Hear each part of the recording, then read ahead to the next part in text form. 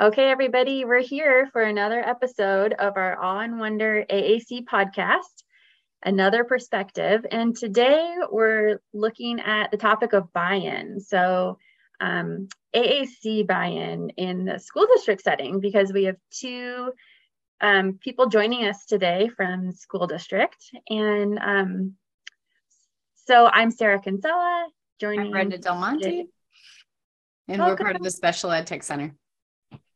So today we've got April and Bernadette. So April, do you want to go ahead and introduce yourself? Sure. Hi, my name's April Whitecamp. I am a life skills teacher in Everett.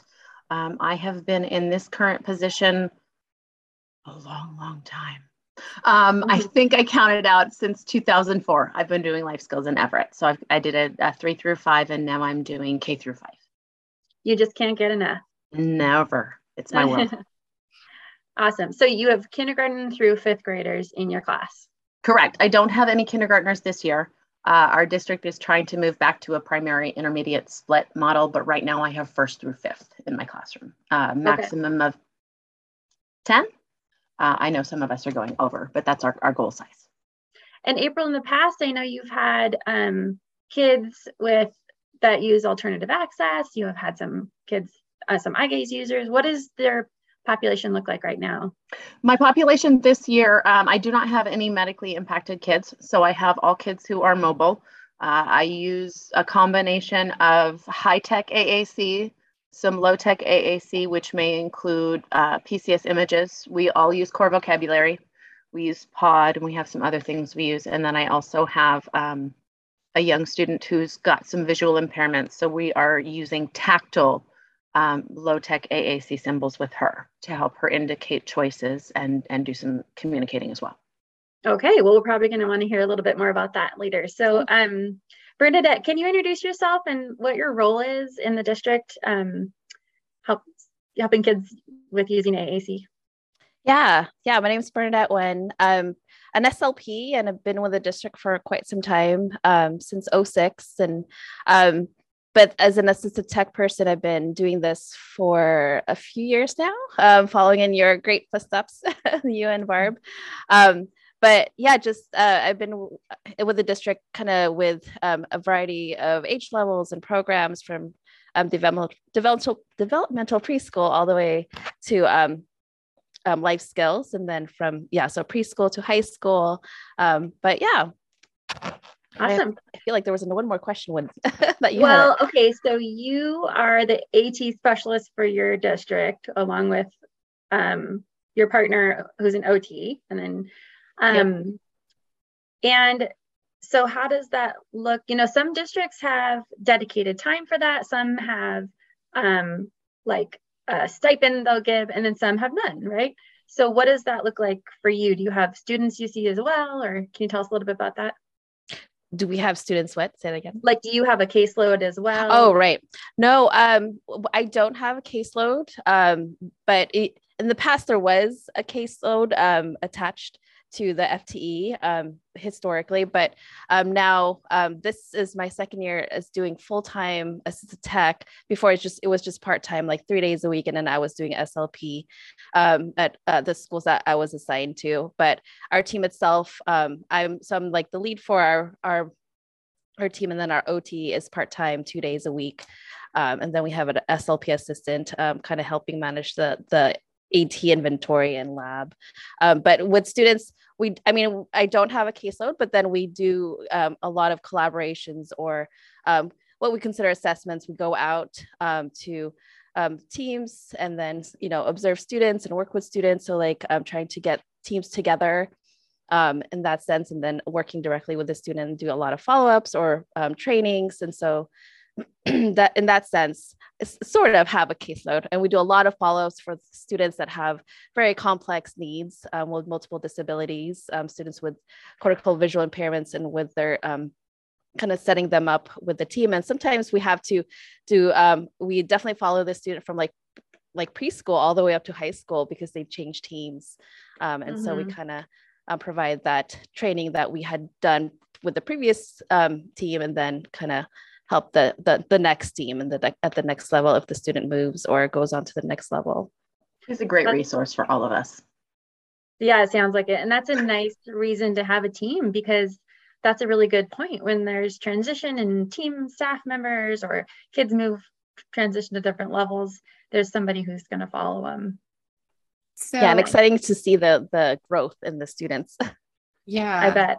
So Bernadette, I played your role in a school district in Washington at one point, and this particular episode is on buy-in. So I'm interested in finding out what has been successful for you in getting teachers to buy into using AAC. Yeah, that's definitely a topic that's kind of over the past few years with me in this position, just kind of like a difficult thing to kind of figure out, what are the strategies and ways I can help teams. But it seems to be that, of course, time is always a big factor. And then access, I think, providing those when we go out to do the collaborations, and having pretty much calling the team together. So having teams kind of sometimes they need that team perspective, or like having everyone at the table and talking about the student, and then providing strategies and then showing them, doing a lot of modeling initially with even with the student, working with that student firsthand and showing like, okay, this is how we are, providing recommendations or whatnot, but having them see it firsthand, and then possibly providing follow-up training if they need it. Maybe if they need to, sometimes they would call us like, oh, can you come and kind of show us this? This helped, but now I would love to see like the next step for that. Providing like maybe like tidbits of strategy. Sometimes I don't want to provide them so much like information at one time, but let's see like what can I give you that you can kind of take small bites with and then run with. Yeah, there's such a balance between, right, like here's everything you need to know, and try this, and let's meet back again and talk about how that went. Yeah, definitely. So there's that piece, like the showing them and giving little bits at a time. And then also for like, there was one thing that I learned last year, providing a PD for the core vocabulary using the project core that, and it was a PD where it was you kind of did the PD on your own time, and then providing a lot of visuals. And we provided it to gen ed pairs as well and teachers, but kind of what helped with that is providing that like you can do it on your own time. Self-paced. Self-paced, yeah. There's that word. And then providing them like an option to zoom in with those sessions where you can get clock hours to talk about what you just learned during those like modules that they watched, from Project Core, and talking about it. What does that look like? Here's an example of what this might sound like. Like we were talking about attributing meaning. What does that sound like and look like? So kind of like, what does it sound like and look like? It kind of helped them kind of like, oh, okay, this is what I could kind of use or say to the student, Right. So providing a lot of visuals and models and like practical kind of things to say and do. Yeah, I love that, having the examples. So for those who aren't familiar with Project Core, it's available as a free resource online. There's modules for implementing core vocabulary and all different strategies. And so you've offered that to teachers and paras to do on their own, and then they can come together on Zoom. Did you get a good turnout for those Zoom conversations? Yes, I think so. Yeah. And I think the biggest thing too was having the support of admins, like, hey, the communication of this PD. I think that's a huge piece also. Kind of having the support of admins, and not just your directors, but like those facilitators, those that work directly with those specific like teams, like life skills and preschool and that kind of thing. Right. So yeah, we worked with like the facilitator that kind of sends out communication to para educators, like not just SPED paras, but like all paras. So that's a good point. Communication is key. But yeah, like visuals, providing lots of visuals and practical kind of strategies, I think, for them. And it seemed to have a good feedback, at least with paras, the gen ed paras and gen ed teachers, wanting to like, hey, can we expand this to more teachers and whatnot? That kind of thing. you brought up a really good point about the admin, the buy-in, and I'm just going to hop over to April because April, I know you've done some really kind of unique, at least unique to me, ideas of ways to get to bring your admin on board to understand what you're doing in class, and then also to get further buy-in and support. So can you talk to us a little bit about that?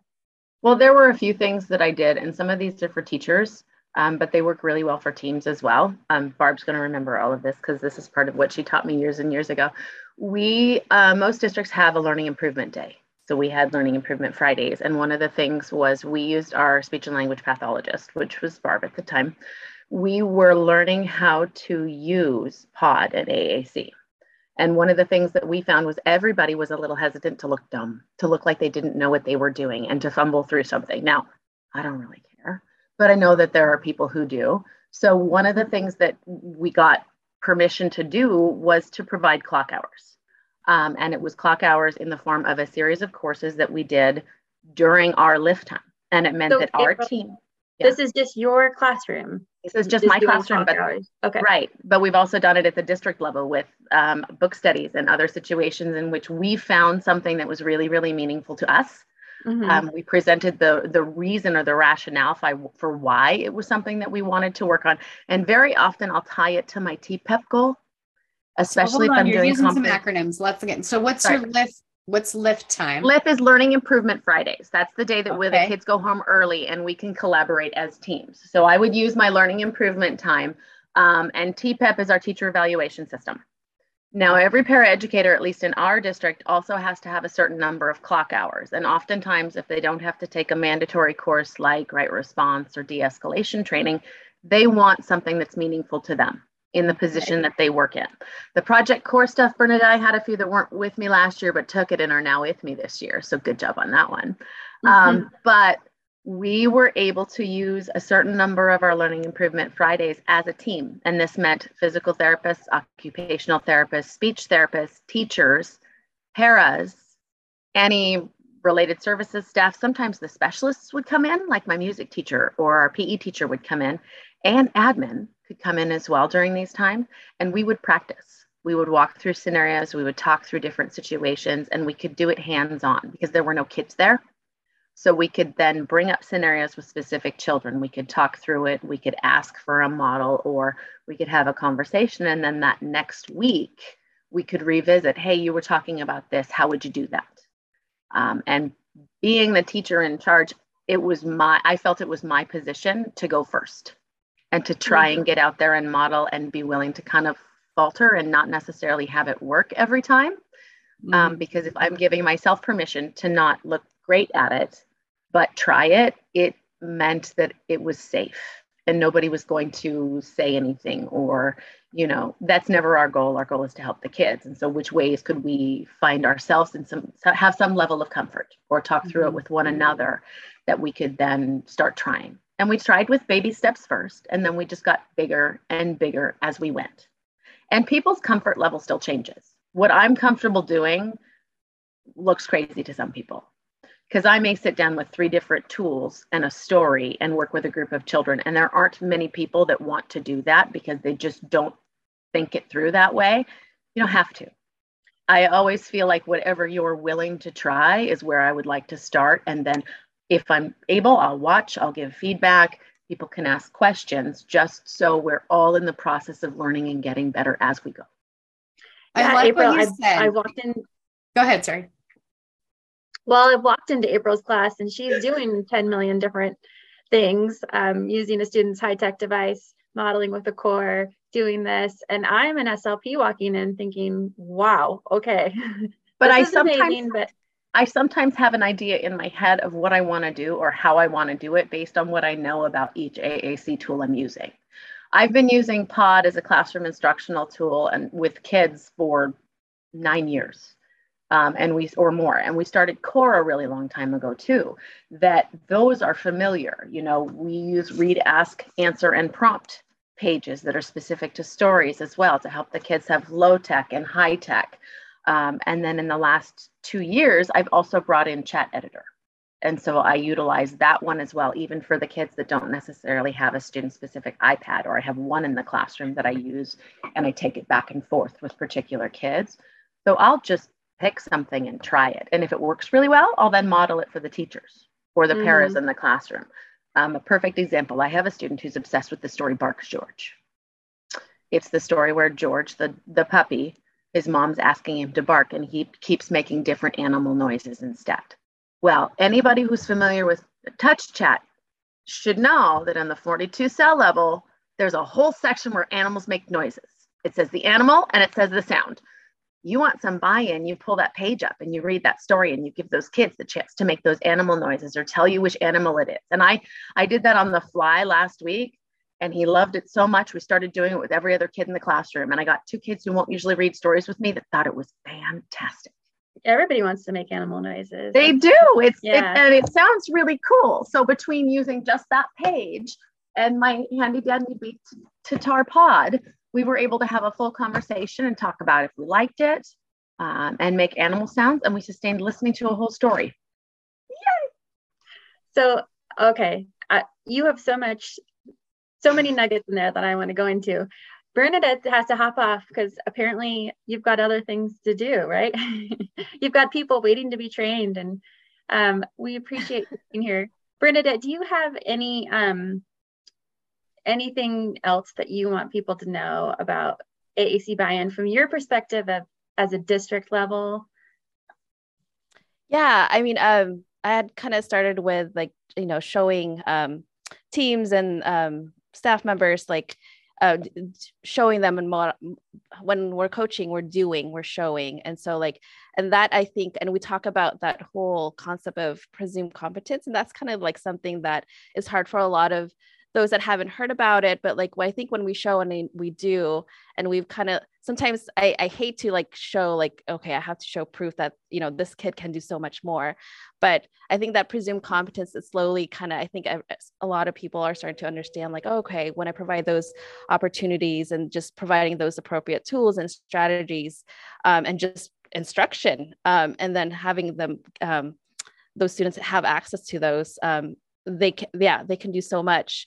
But just that the whole buy-in, I think definitely kind of making sure that they understand that piece too, the presumed competence, but then also how do you go about that as an AAC or AT specialist. But doing the same thing I can keep doing is I mean, I myself, I try to collaborate with as many people in the team, but just showing and demonstrating strategies and tools and whatnot. I don't know if I've answered that question well enough, but so the demonstration is a big thing, and sometimes it's getting in there to demonstrate and provide the opportunity for that student to shine, where everybody else can say, "Whoa, we want to keep doing this."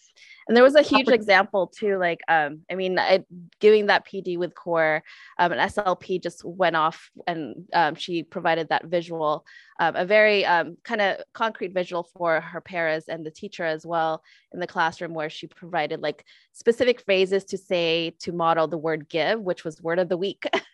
And so for leisure or specialist reading, how does that look like and sound like? This is what you can say. And so what she challenged, I think it was more of a challenge for the paras, how many times can you model it? And she gave clickers or those counters. Oh, and yeah. So a para educator did 149 modeling of give the whole week. And then they saw that the students in 4 different contexts was able to use the word give in different. So anyway, but so that piece, I think, presuming that, the students can do it once we show and do things.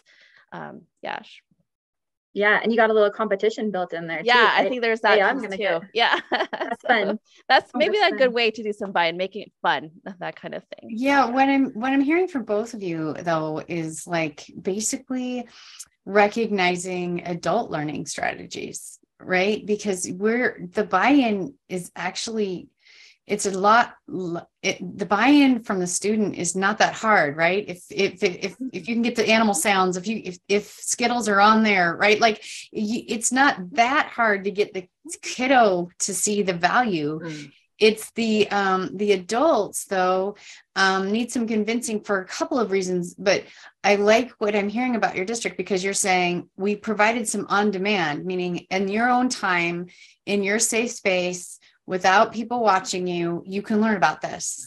And then you're saying, and then when we get down to practicing this, which is also required for adults to learn, nobody wants to be wrong or bad.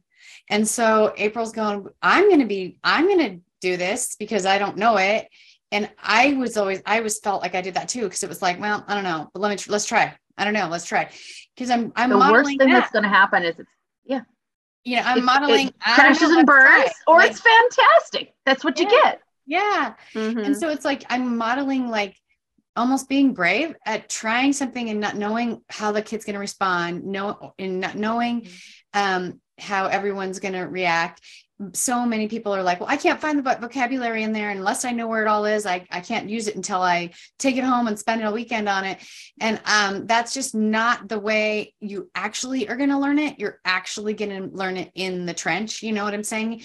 So I like how you guys are providing like different adult learning strategies, so that depending on where people are in their journey, they can be brave, right? So if I'm not brave, I can do on demand. I can learn the vocabulary. I can not be surprised by what this screen looks like or what this says or how things navigate.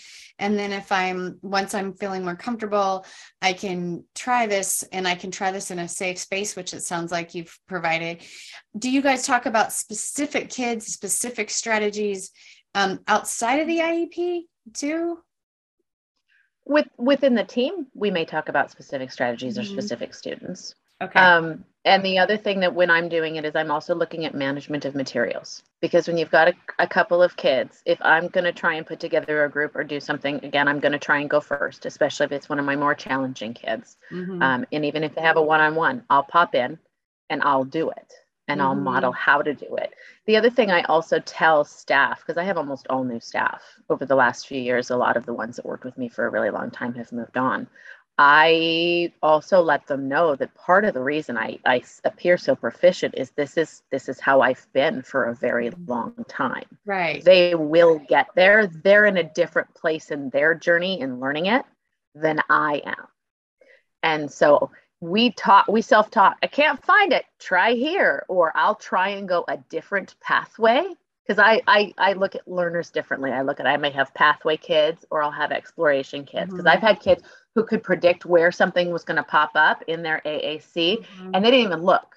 They memorized the pathway. But then I also have had children who want to look and explore all of it. So I'll try different ways, so I don't look like I know exactly where I'm going and what I'm doing, because I'll fall into patterns. I'm not teaching the kids different exploratory methods to find things. Yeah. And it helps others, so I don't look like I'm like bang, bang, bang, bang, bang. I can slow it down by picking different things as well, or talk through how I know where I'm finding it as I'm doing it. Right. The other thing we're going to say, we're saying sorry, bye. Brenda, we're going to say goodbye to Bernadette. Thank you so much for joining us, Bernadette. Thank you. Go ahead, Brenda. One thing I liked about what Bernadette said was about presuming competence. And then I have been challenged on that. So it's like, well, I tell them to find apple and they don't hit it, so they're not competent, right? So then sometimes I say, well, let's presume potential and let's teach before we test. And we talk about this a lot. And then the question is, well, isn't the purpose of an AAC device to demonstrate knowledge? And meaning like, basically like, I'm going to have them, I need to know that they know these vocabulary words. So I'm going to have them point to all of them. And I want to check this off the IEP goals, that they have 10 nouns or they have 10 verbs. So I know my response is, well, it's a communication device first. And are we communicating our knowledge? Maybe. But if we're only using AAC for demonstrating knowledge, it is really hard to get buy-in, because if they can't find the word they've been asked to find, then we've already lost them in the presuming competence. Do you see? It's kind of also not that's not communication either. So how are you using it in the context of communication versus where many schools fall into that demonstration of knowledge, and if you don't do it, then we're almost kill and drill instead of communicating? I'm going to model. If I'm using it, I can find it and I can demonstrate the accuracy. But that kid might want to talk about apples. They may hate apples. They may, want to talk about dogs or bears or whatever else. If I am going to go with Barb's favorite line in the whole wide world, it's not communication if I know what you're going to say. It's literally not. It's me drilling, killing, and telling you to find the vocabulary for me. You may want to tell me it's time to take a nap or to buzz off or that you don't want to do this right now. Those are all sincere forms of communication. And if you want to tell me no, okay, I'll give you 30 seconds and I'll come back and I'll say, now let's try this instead. Or I'll offer, doesn't seem like you want to do this. Do you want to try a different thing instead? I can still utilize the tool. But there's a level of our kids need some control. They need some choice. And if they're only showing me where to find the words, but there's no sincere point in finding them for a conversation, or we're eating apples, or we're painting apples, or we're doing other things with it, then again, that's not communication. That's just, I know how to find apple in the iPad or on my pod. So what does that do for me? Do you have ways to have kids demonstrate knowledge separate from AAC? Meaning, I know that you use high tech and low tech. So what are you doing regarding the demonstration of knowledge? And do you give kids choices? Do you want to tell me on your AAC, or I have this low tech thing, or how are you doing that? I have all the things. I have most of it sitting out all the time. The kids have a core vocabulary board taped to their desks. They're stuck all over the classroom. We've got pods throughout the room, and then I've got multiple AAC devices. Plus then I have Chat Editor open and on my big touch screen most of the day. So the kids can come up and tell me, or if I see somebody doing something, somebody's flailing on the floor, they're yelling at me and hitting things. That's a great way to ask if they want to tell me something. And I go back to another really phenomenal story that I remember. Sari was in the classroom to watch one time, and I had a young lady years ago. She'd get really, I thought it was mad because she'd huck things and she'd toss the desk and she'd scream. And so one day, and I think we were reading a story, weren't we, Sari? Yeah, and I was using about this. I was using a rap board to read a story, which is just low tech. And this is for the kids to tell me about the story while I'm reading the text. And I remember she flung something and yelled. And I said, I have something to say. It looks to me like you're feeling. And I gave her what I thought, not what she was feeling, but what I thought she was feeling. And she stopped. She looked at me and she went, because I said mad. And she said, sad. And she was done throwing. She was done with those things because she had had the chance to say, I'm really not liking this right now. Yeah, and you were acknowledging her. I was acknowledging. And it doesn't take a whole lot when you start with something like that to get a little bit of buy-in. And then they can touch the picture version. They can say it. And Brenda, your question about how else I make sure kids have the opportunity. If I'm doing drill and kill, they just have single PCS images that relate to the drill and kill. I don't always put it in the device. I will pull the device, or I'll pull the pod and we'll use that as well. And I'll say, can we practice finding it here?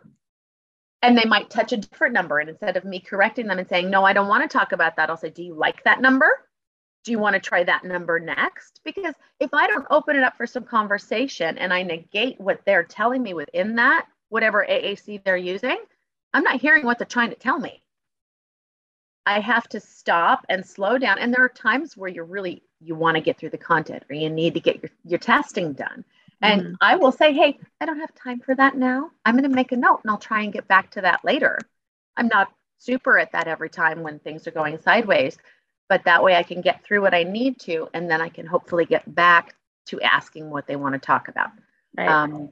And another thing we learned years ago that worked really well for that is if you're doing an activity and the teacher's up front, the staff learn, and it's something I have to work on my new staff with, to do contingent comments. So they would help the kids navigate as I was talking about something. So they're modeling the navigation. And for those of you that don't know POD, it is a partner assisted navigation. So the staff turns the pages. The kids can sit and point to pictures. And as long as the staff, when they're sitting with that kid, is talking quietly to them, and it's kind of related to content, that's great conversation. That's great communication. The staff member can then raise their hand and say, so-and-so told me something, and they can review what it was that the kid said. And we can again get back to, oh, well, I like how you told me about that. Thanks so much. Even if it's not totally related, that's sincere communication. They felt like they were a part of what we were doing. And my son, loves to what he calls rabbit hole, and he'll come up with a thought, but then he'll go 7 different steps, sideways in his head, and he'll pop out with something else. Our kids do that too. Right. So how they get from point A to point B might be hard for us to know, but for them, there was a correlation and they want to tell me, or it's just their favorite thing on the planet and they want to talk about that too. So we got to give them the space and the opportunity to talk about what they love, not just what we want to drill and kill in their heads. Right. And so I know you said I know you had a really good staff, and now you've had some turnover in paraeducator. And so, and this doesn't have to be recent. This could be in any time in your career.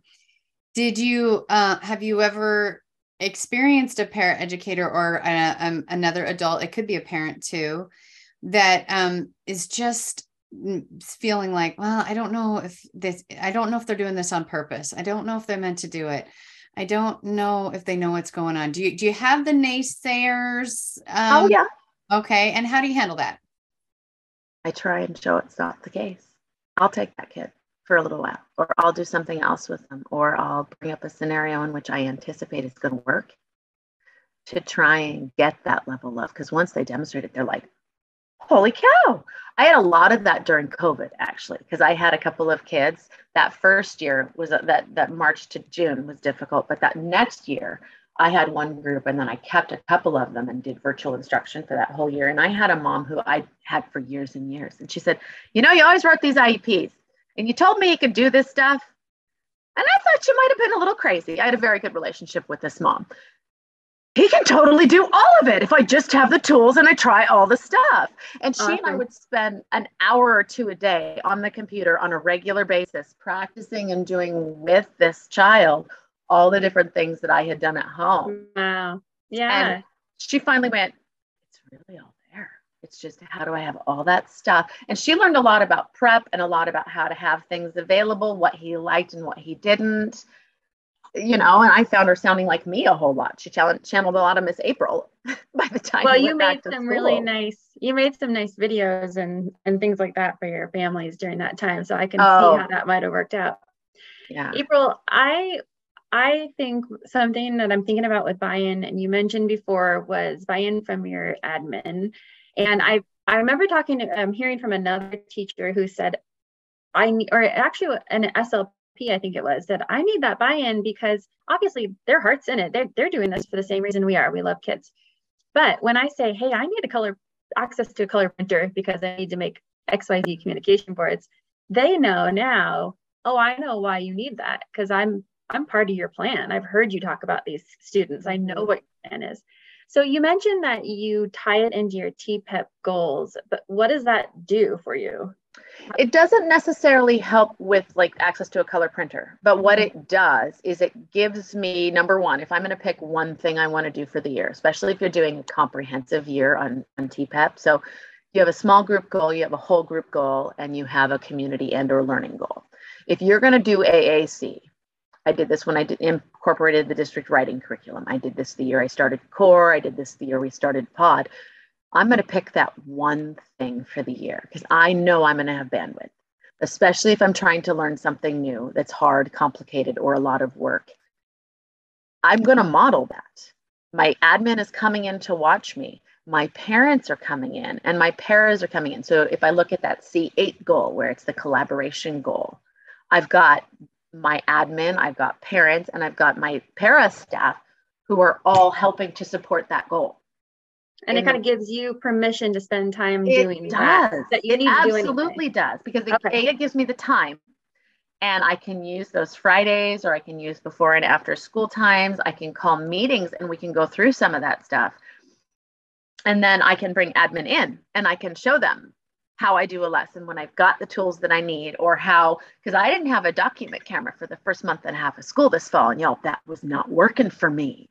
I mean, my head was going to pop off. And I remember that our tech person for this region finally brought me the brand new one out of the trunk of his car because he was watching me. He'd been in my room enough times to know it's not working for you. And he brought me one and I started going, and he went, oh, there it is. That's what I'm used to seeing when it comes. So part of it is if I'm doing it consistently and I can show it, then when people come in and they can see these things happening, they're like, oh, I get it. So do you also invite your principal into your classroom? I have new admin this year for the first time in quite a few years. And so he is learning a lot being in our classroom this year. It's not been the best fall, but it's getting better. So yeah, I'll bring them in and I'll show those things. And if we have people come in, they'll watch and go, what is that? How did you do that? And it's kind of been the soapbox I want to end my career on over the last dozen years or so, that everything will get better if your kids can communicate. Mm-hmm. Not just in speech, but in class. And so what about when, I remember, so I think this is probably when core was going to be your big focus, right? You probably did that in TPEP. I remember something about, I'm thinking about parents now. When you had them come in for conferences, you talked about it there. What did that look like? I make core pages available for every parent. I send them home every year. I talked to a family yesterday, and I've got a kiddo who needs them a little bit bigger. So we're going to blow it up and make tear-off ones for his house, simply because he needs a bigger level. They've watched how we took big, like 4x4 PCS images on his desk to start making requests. And he went from doing 2 last year to now he's at 4, but he's also looking for 4 different words on our core vocabulary page that are not those. So we're seeing his vocabulary increase. We're seeing his attempts at eye contact with the material increase, and we're seeing his attempts at pointing increase. So his parents and I were on Zoom yesterday for his conference talking about it. And we talked about making it a little bit bigger, where we think they should put it in the house. And when the parents come in, I'll talk to them. I'll use whole sentences where I'm modeling just using the core, and I'll slow down again because I talk fast when I do this stuff anymore. Or I'll model, like we do a circle time in the morning, and I'll teach the kids practice core phrases. Do it again, or I like it, or I have, or, all the different things that we can do, because then they learn to use those. So once they've done it with me, I can have them go home and play a game with their parents, and they can ask to do it again. So little supports.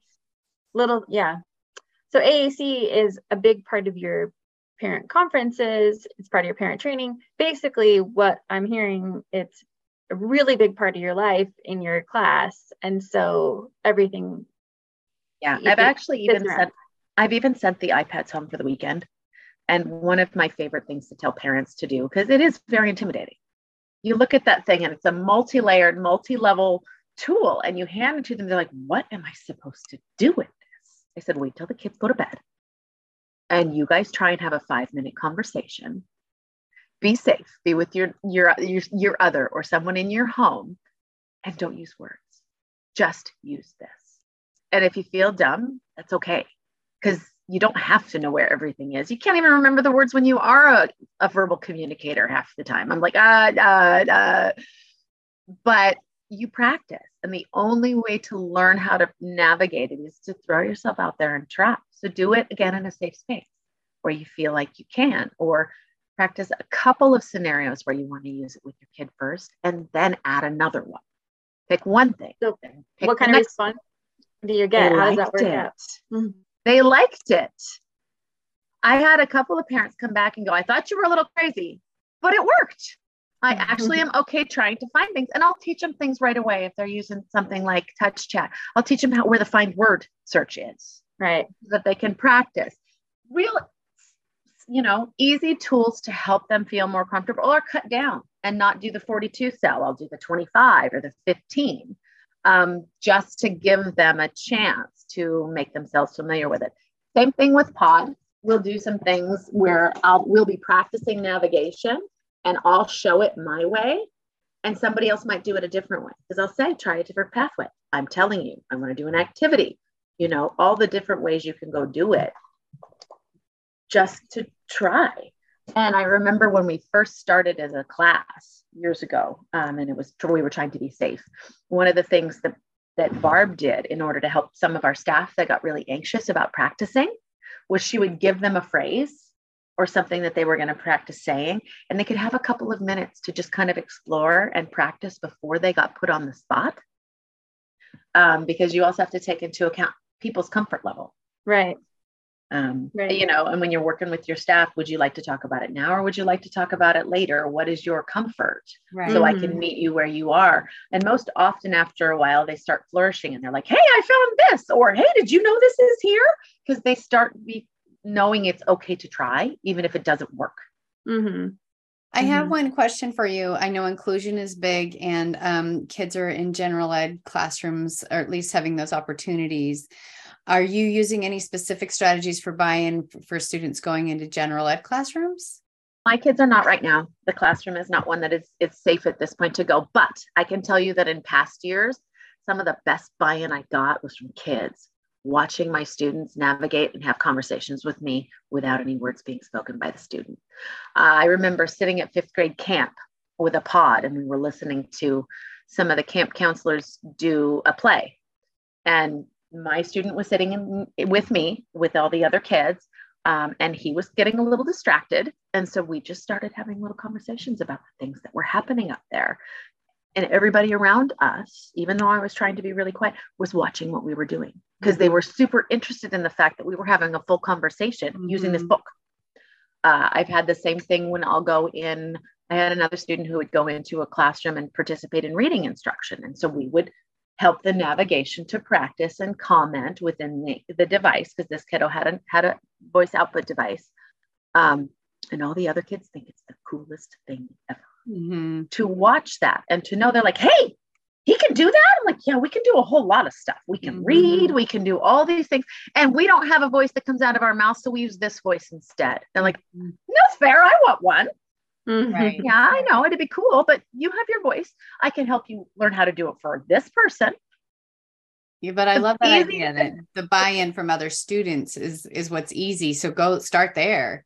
I found that the easiest way to get kids to buy in is to talk about, well, and I always use nice or neutral. You can be nice or you can be neutral, but you can't be mean. That's not okay. And I can show you a lot of things that we're able to do that you probably didn't know. And then they just think it's fantastic. Yeah. You do all that stuff. Yep. Looks different than yours, but we still do all that learning here at school.